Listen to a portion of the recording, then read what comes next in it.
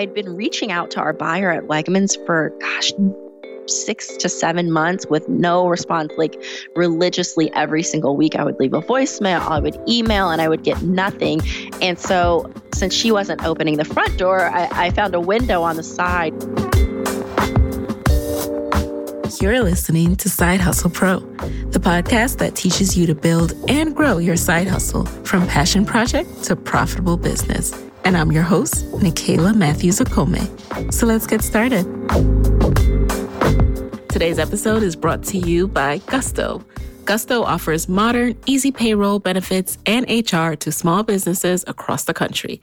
They were even named Best Online Payroll by PC Mag. And as a Side Hustle Pro listener, you will get 3 months free when you run your first payroll. So sign up and give it a try at gusto.com/SHP. That's gusto.com/SHP. Hey guys, welcome back to the show. Today in the guest chair, we have Denise Woodard, the founder of Partake Foods. Partake Foods provides meals and snacks that are delicious, safe, and nutritious for conscious eaters. They are free of gluten, the top 8 allergens, and artificial ingredients. Made with real foods like sprouted grains, fruits, and vegetables, Partake products give peace of mind to those with dietary restrictions and simple enjoyment to those without. Denise, welcome to the guest chair. Thank you. I'm so excited to be on. I'm very excited to have you. As someone who is a hypochondriac, some would call it, I have diagnosed myself with a little bit of gluten intolerance. I have no idea if this is true, but I'm curious to know, why were you so passionate about starting a gluten-free food company?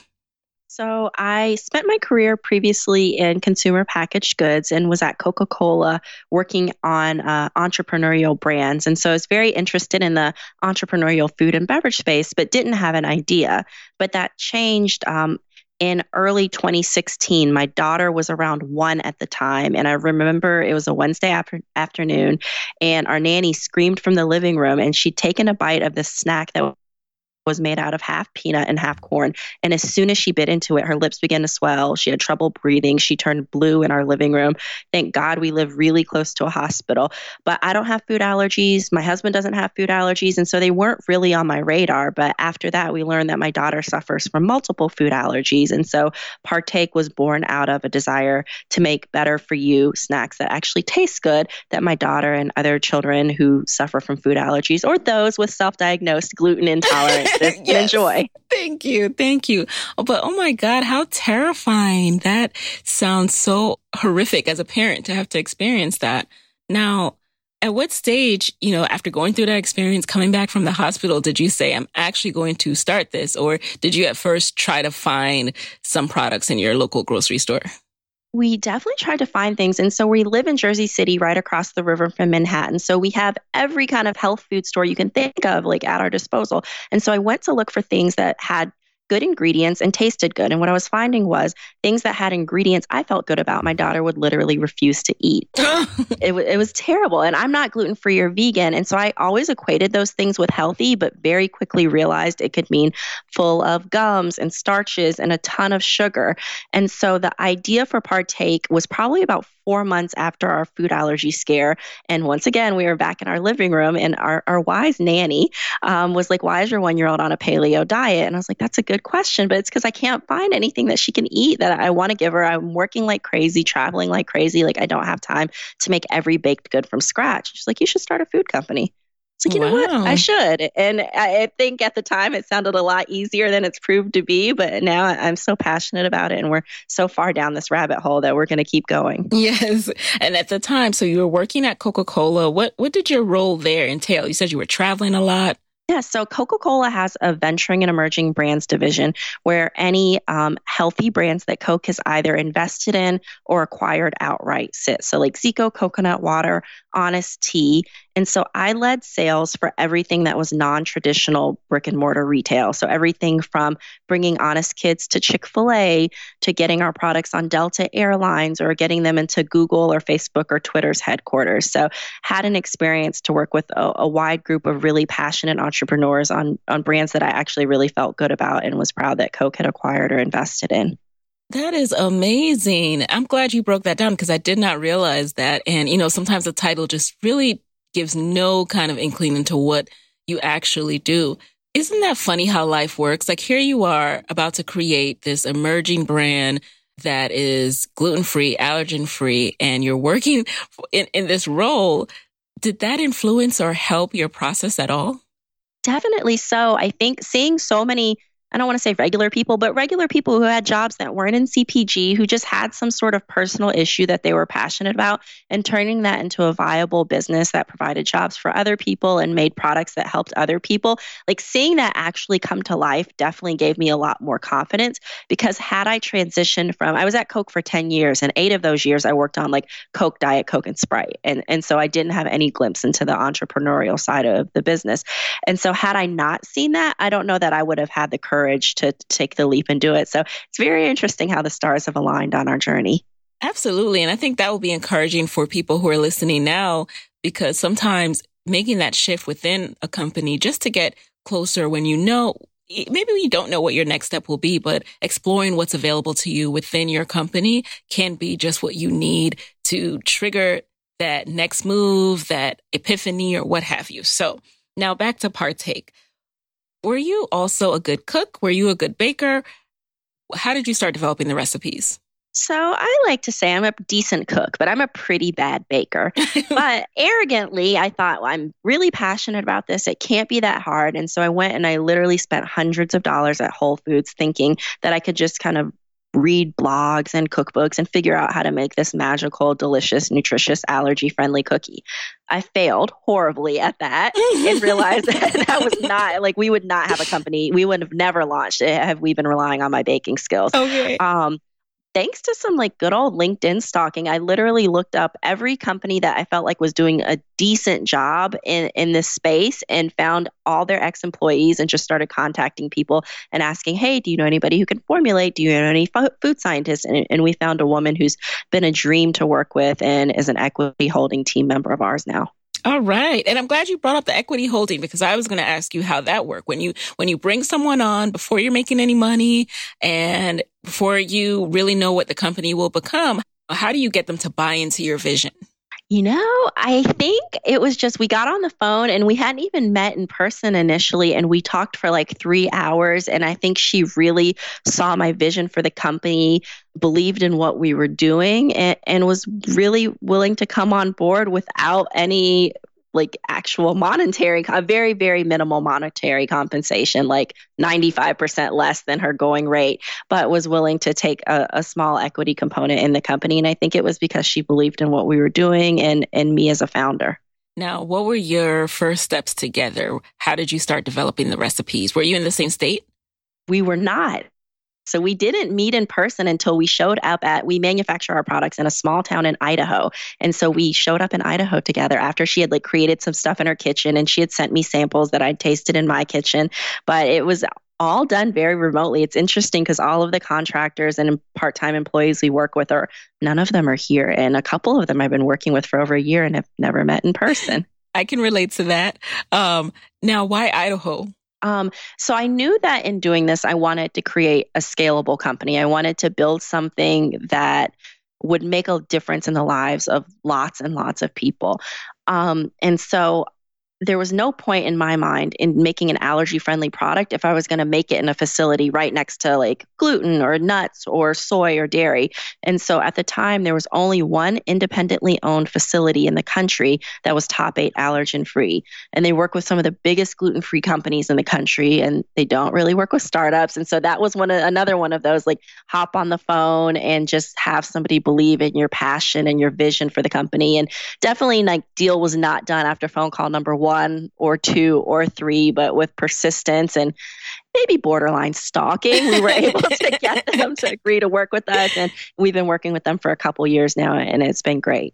So who are you stalking? And did you find that person on LinkedIn too? It's interesting. I think there's another business venture here. So in the food space, finding what we call like a co-packer or contract manufacturer is really hard. It's like they don't want to be found. They don't have websites, like no like place to just go find them. And so I think I was literally on page like 13 or 14 of some sort of food allergy mom message board, and someone was interrogating a company about their manufacturing processes. And the company said, well, we manufacture in this small town in Idaho, and named the town. And so then I was able to kind of literally like phone book comb all the food manufacturers in that town and give them a call. Wow. So that was a little more old school, just like literally pulling out a phone book.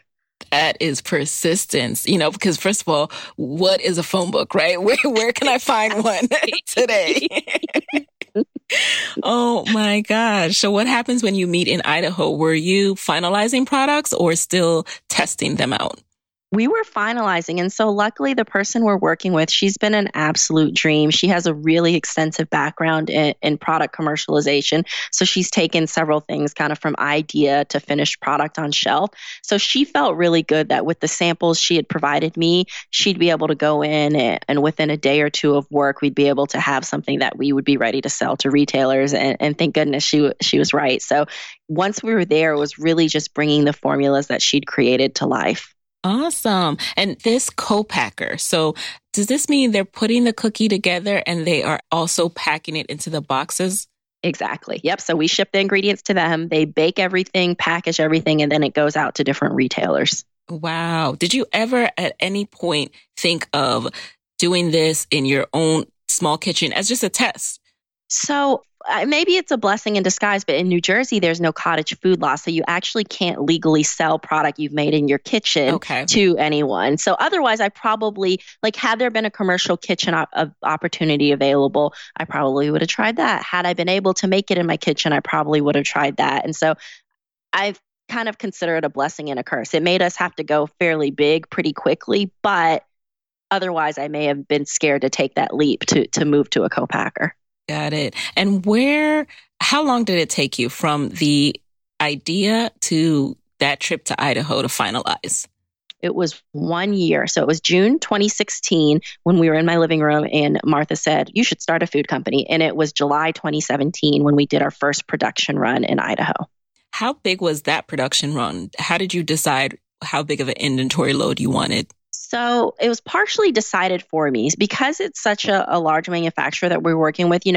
They obviously didn't want us to go out of business before we were in business, but they have minimum, like their mixer is a 500-pound mixer. So it can only hold it has to hold at least a certain amount of product. So I think we probably got maybe like 3,000 boxes out of that run. And so they took it easy on me because it's much smaller than they would normally mandate.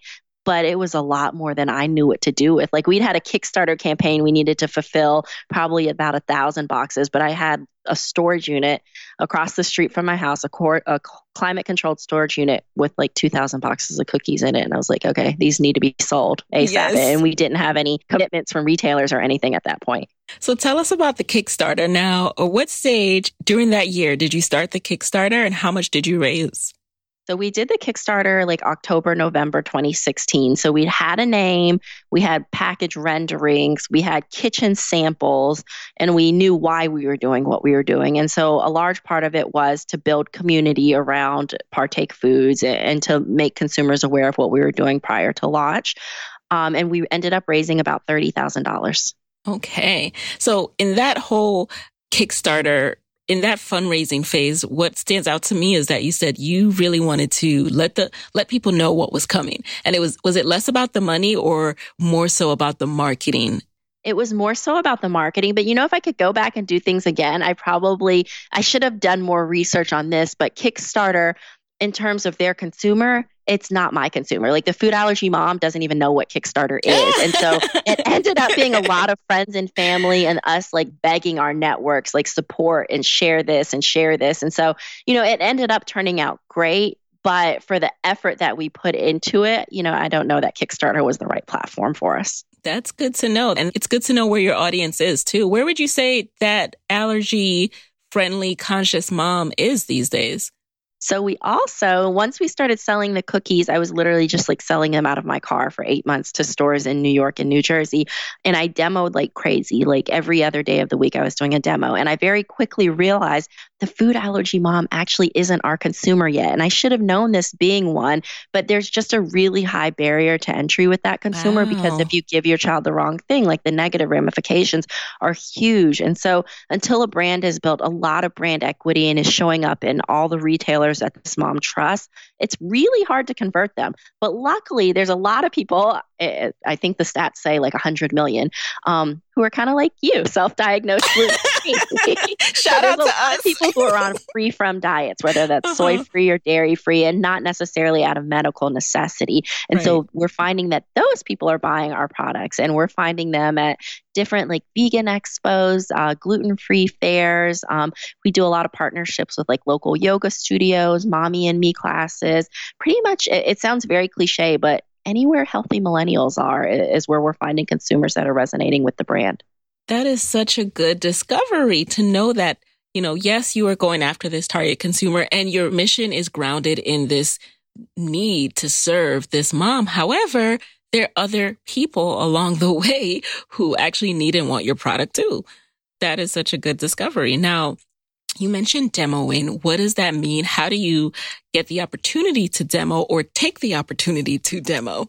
And most stores are actually really supportive because the more you sell, the more it helps them, the more money they make. And so literally it's asking your local grocery store manager if you can set up a table in their store and hand out samples of the product to their customers, hoping that people will purchase the product. So what's also interesting to me about your business is it was very important to you that this tastes good. And it's hard to believe that with all these products out there that are health conscious and gluten free, that it's so hard finding good tasting stuff. That said, I've tasted a lot of cardboard in my quest for healthy snacks. So how did you solve for that?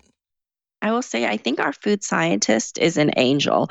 I gave her some metrics in terms of, I knew we wanted to include fruit and vegetables in every cookie. I knew we wanted to have considerably less sugar than everyone else. And I knew I wanted to use more nutritionally stable flours like sprouted buckwheat, sprouted millet, oat, and cassava versus some of the like white rice flour and other flour options that usually exist in gluten-free cookies. And she just made it come to life. So I really wish I had a better answer for you, but she just is a magician in the kitchen. Yes. Now, okay, so you're doing these demos and you end up in Whole Foods, Wegmans. How does that come about? And then what did that do for your co-packing and your order size? So Whole Foods came about once we started to get good reception in New York on our products, taste. I felt confident enough to start to try to scale the business. So in early 2018, I reached out to Whole Foods, and literally that was more LinkedIn stalking. I just like I tried to find every single grocery category manager for every region of Whole Foods across the country.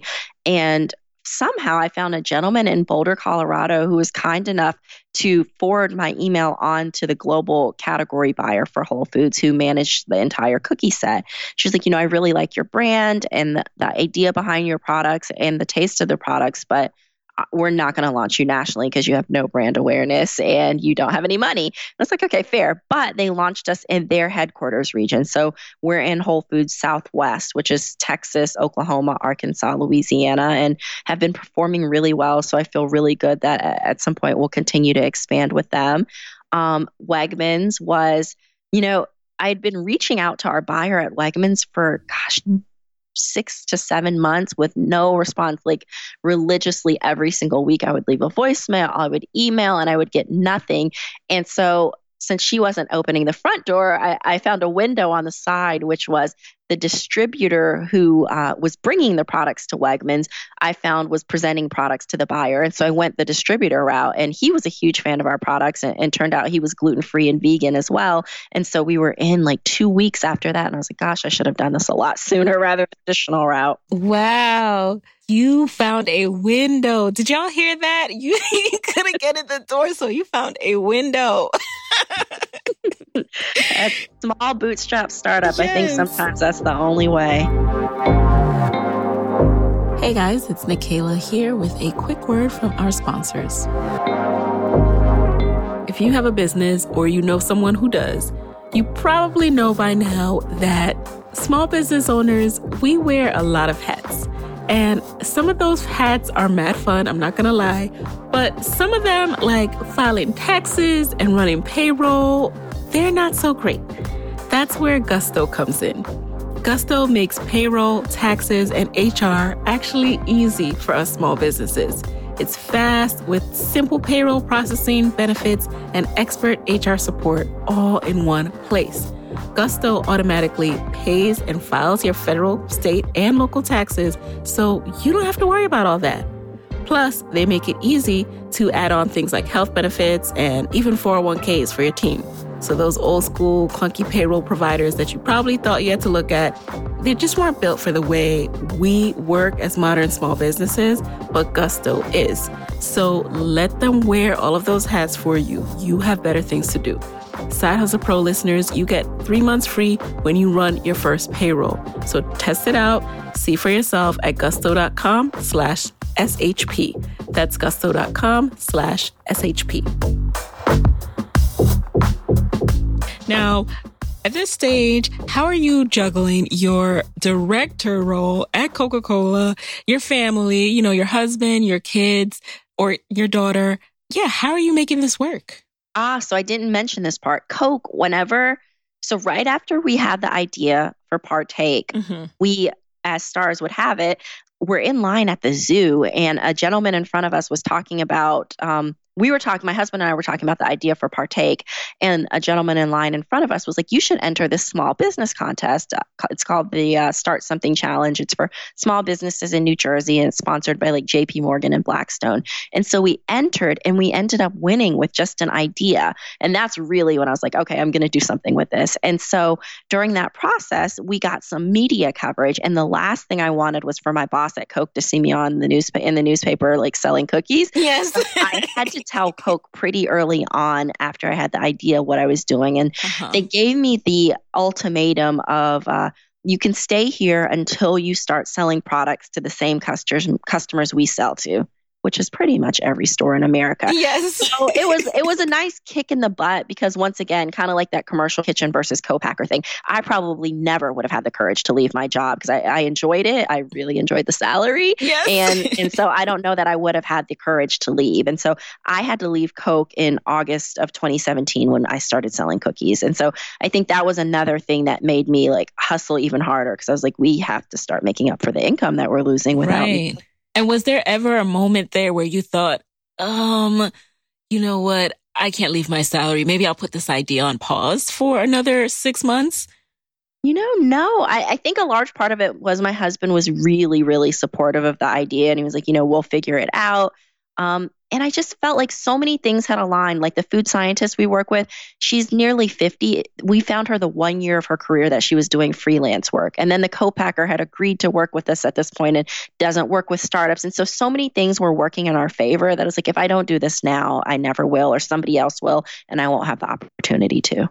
Yes. And I'm so glad you were able to have that conversation with Coca-Cola. I think a lot of people are scared about having that conversation with their job. It's great that you were able to have that conversation, but I think it was such a direct conflict of interest that you definitely had to. All right. So now it says you started out with 3 flavors of your mini cookies. So how did you narrow down the flavors? Was there any kind of focus group involved? And then what happened once you put them on the market?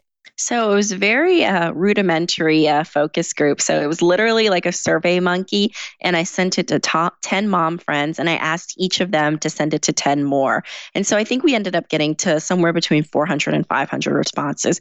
And a lot of it was around, does your child have food allergies? Are you sensitive to do you buy nut-free snacks for your child, even if they don't have allergies? What types of flavors do you like to see in products for your child? And so that's how we got to our original 3 flavors. We had a chocolate chip, a carrot oat, and a sweet potato millet.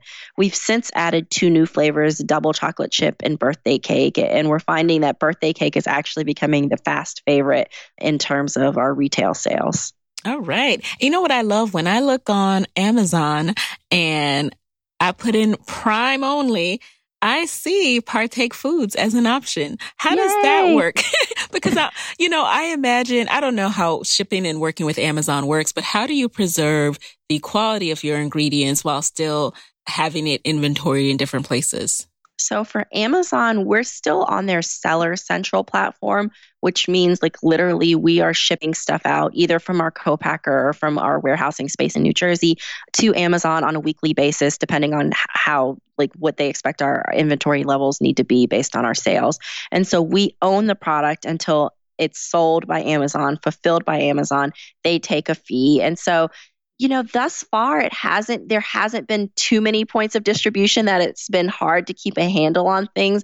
But I'm sure as we continue to grow, that's definitely one place I'm really nervous about, because even you look on Amazon and you'll find something like Dove soap and there's like 100 different people selling it. And so, that's great because it means your company's huge, but it's also really scary because somebody could purchase our product from someone else and not have a great brand experience. Luckily, we haven't experienced that yet, but I'm scared for and excited for the day that will come. Yes, it's like the scary but good but terrifying journey and problems of an entrepreneur. Now, talk to us about the funding piece. So while you worked at Coca-Cola, I imagine it was much easier to fund and bootstrap this company. But how have you been funding it once you had to leave?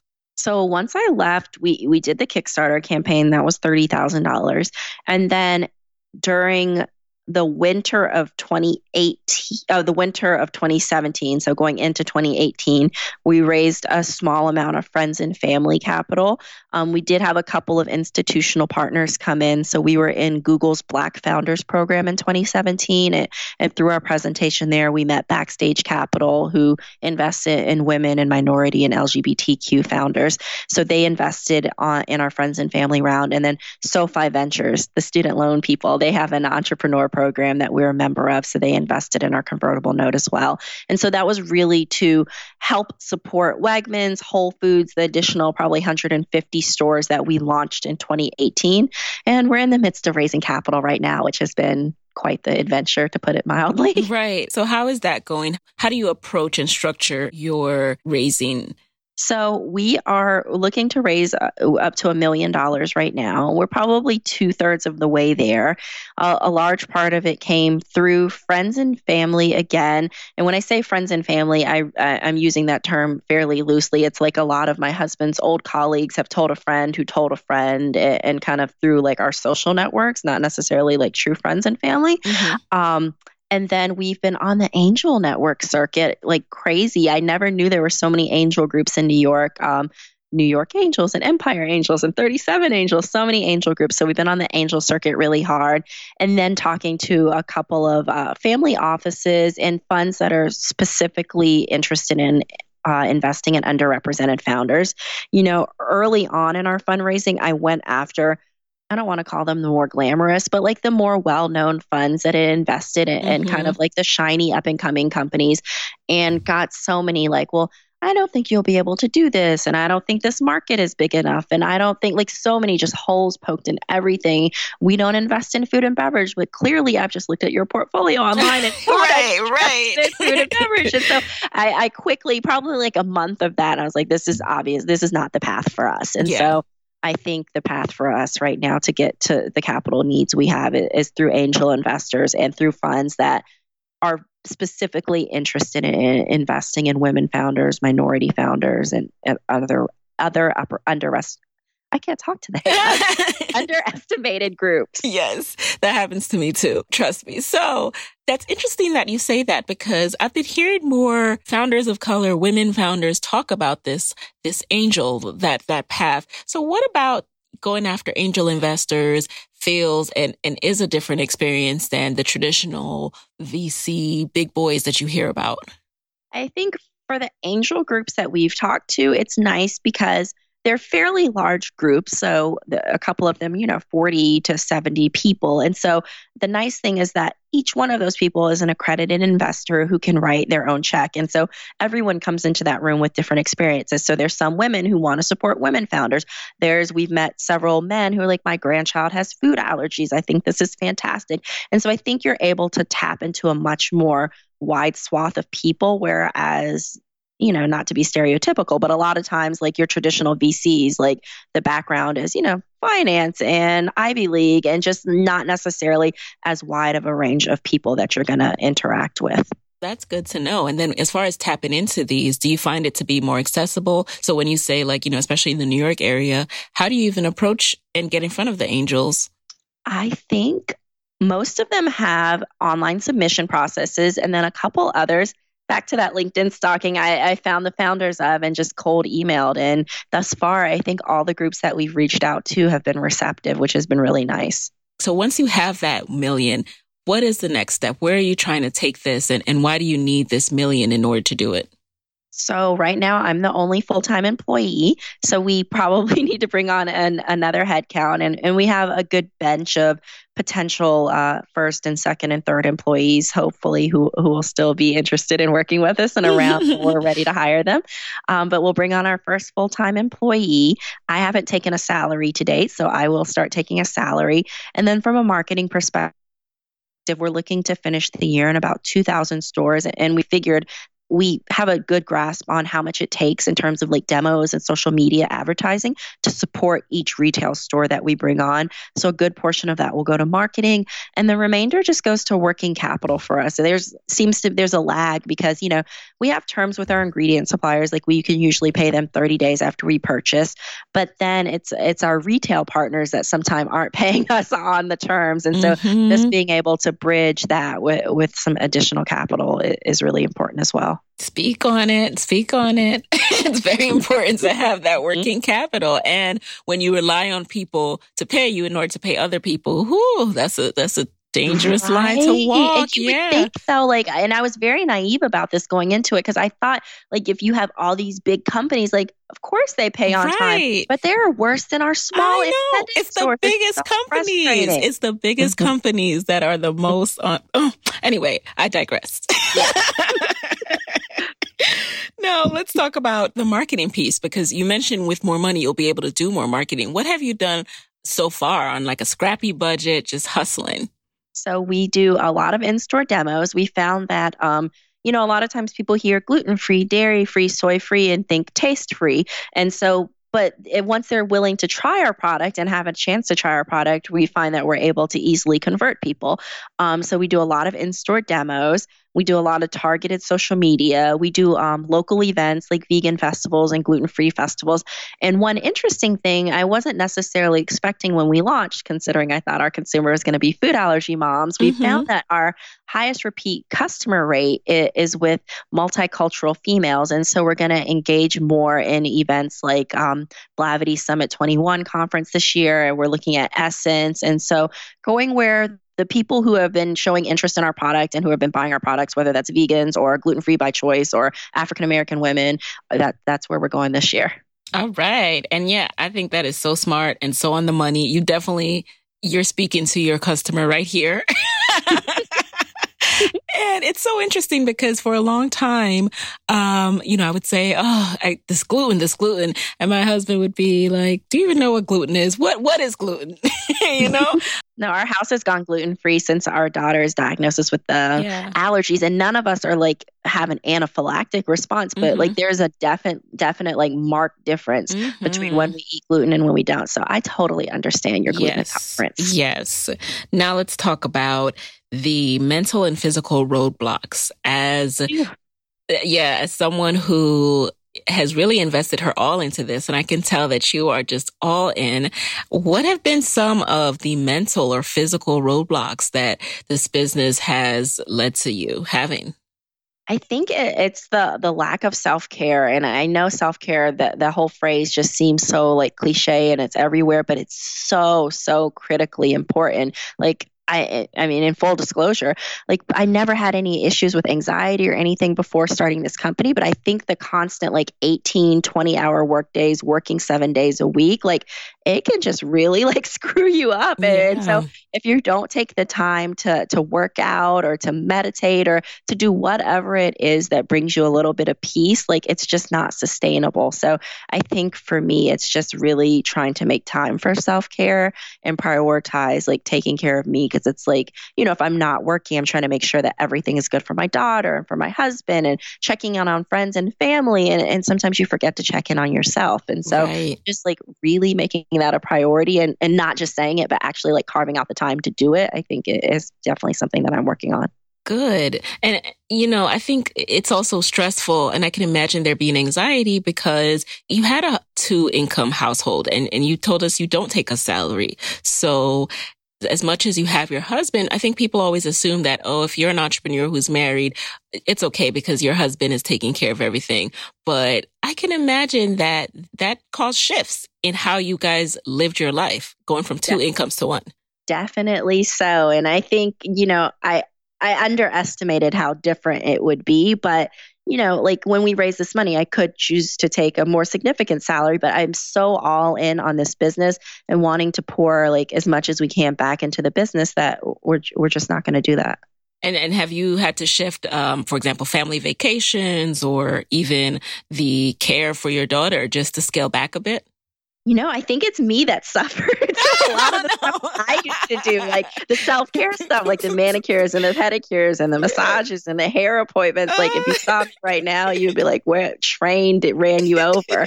And so I think it's a lot of that. Yeah. It's definitely the travel. It's the little stuff that we never thought about before. Like I used to go to the grocery store and not like look at anything, and now I'm like, that organic grass-fed meat I bought cost that much, and like just like things like that I didn't realize how much they were adding up in our life. And I mean, I will say we're still like super, super blessed that I'm even able to do this, but Yes. it definitely has caused some shifts. Of course. And, a lot of people lose money in their first few years of their business. What has been your experience as far as is Partake Foods profitable? If not, where are you guys? And if you are profitable, what are some things that you've been investing back into the business?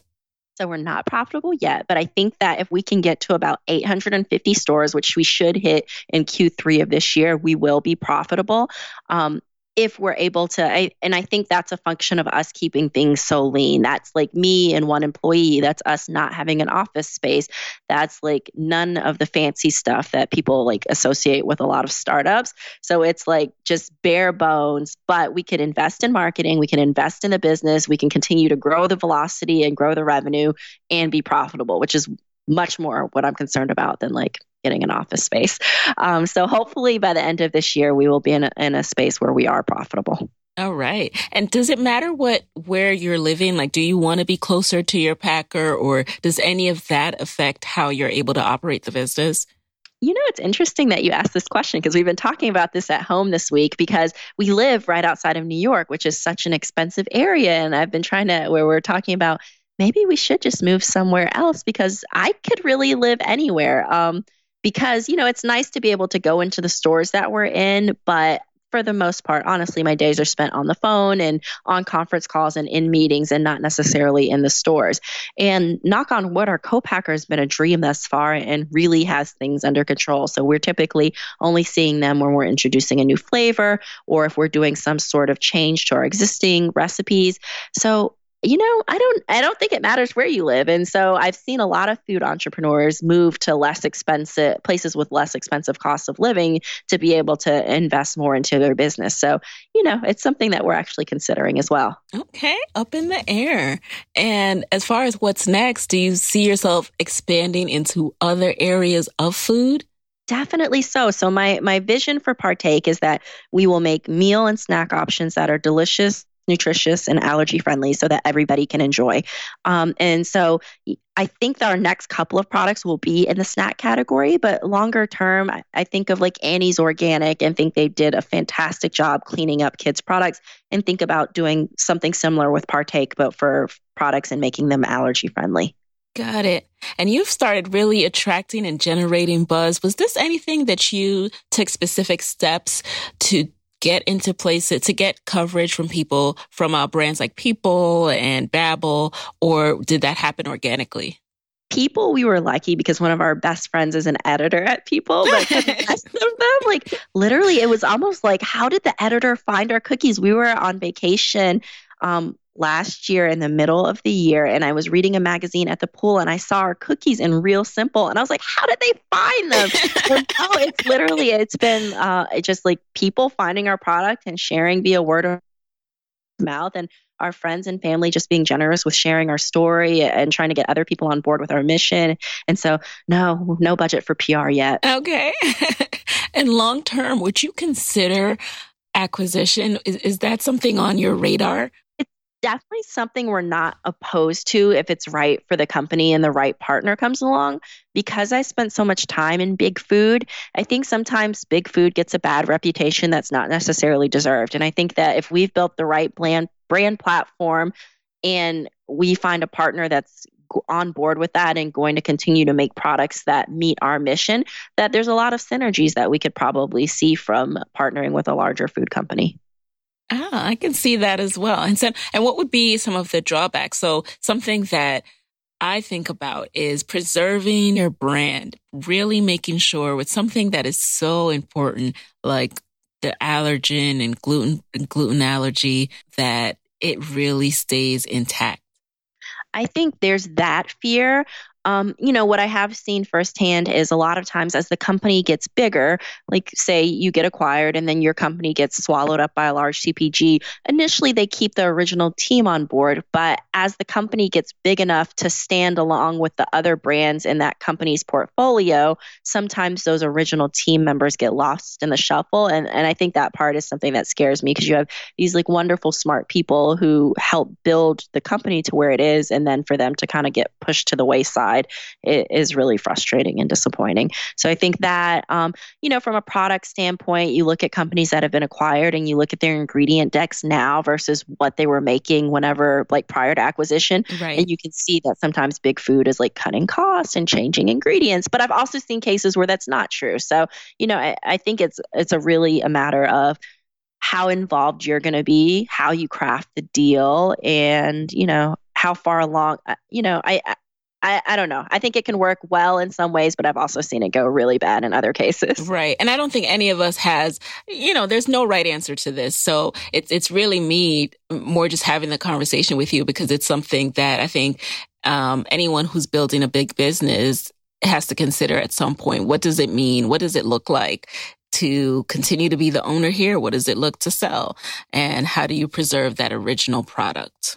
I'm interested to see what happens in the food space and if companies start to IPO, because there's some companies like Chobani and Siete Foods is an up and coming company that makes better for you Mexican food. And they just raised like $90 million to create $1 billion brand. And so I think there may be an opportunity if food and beverage companies are willing to hold out longer that maybe we'll start to see exits in a different form, not necessarily through acquisition or the founder having to stay on forever. So I don't know. Yeah, we don't know. All right. So with that, why don't we transition into the lightning round? You just answer the very first thing that comes to mind. Are you ready? I think so. Okay.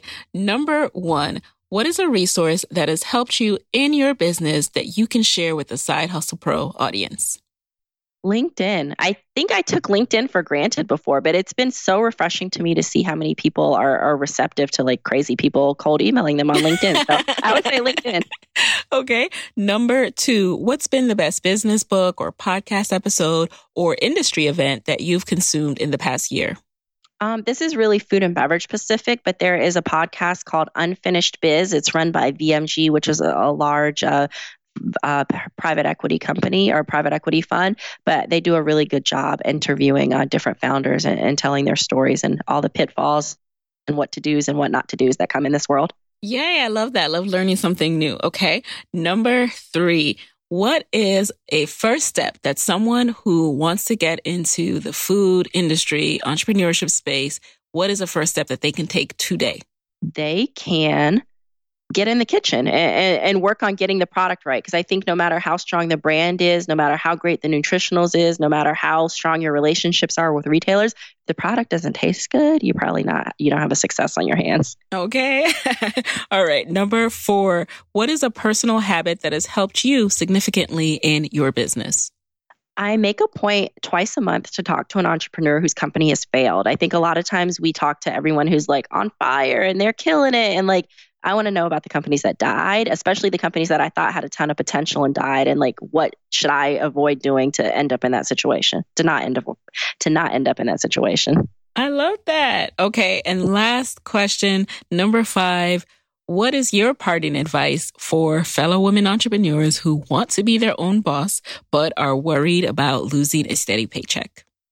I think you can start small. I know that my story necessarily didn't convey that completely, but like with our co-packer, we were willing to negotiate where they were able to negotiate like a teeny tiny run for them. And so I would say start really small to keep the cost as minimal as possible. There's a ton you can do as a solopreneur. I'm still a solopreneur and we're pretty far along. So I would say start small, like something small can turn into something huge at the drop of a dime. So you don't have to like go big or go home from day one. All right. And what is the best way for people to connect with you and Partake Foods after this episode? So our website's www.partakefoods.com. Please follow us on Instagram. Our handle's Partake Foods. And just like every other startup founder, my email is my first name @partakefoods.com. So feel free to reach out to me. I'm Denise at partakefoods.com. Oh, thank you. That was very generous of you. All right, guys. So there you have it. Hey, guys. Thanks for listening to Side Hustle Pro. If you want to hear more from me, head on over to sidehustlepro.co/Side Hustle Corner to get my weekly Side Hustle Diaries chronicles about my own journey from passion project to profitable business. And if you want to find me online, I'm at SideHustlePro on Instagram, Twitter, and Facebook. Don't forget to join the Side Hustle Pro Facebook community. Go to sidehustlepro.co/mastermind. And as always, if you love the show, do me a favor and subscribe, rate, and review on iTunes. Thanks, guys. Talk to you next week.